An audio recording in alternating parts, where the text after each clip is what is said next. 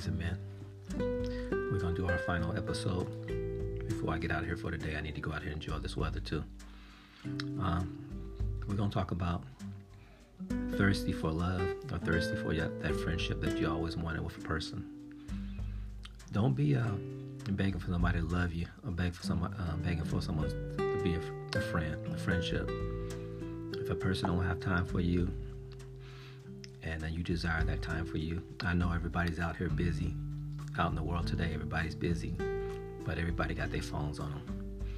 So what I'm trying to say is, if you text somebody and they take 2 or 3 days, or a couple weeks, or whatever, and they blow you off, before you blow them off, go ahead and give them a call and ask them what's going on. But if you desire that friendship and that friendship's not there anymore, or if you think you might be asking too much, then move on. Don't beg for nobody to love you, or don't beg for nobody's friendship, and stop being nice to people that don't deserve your niceness.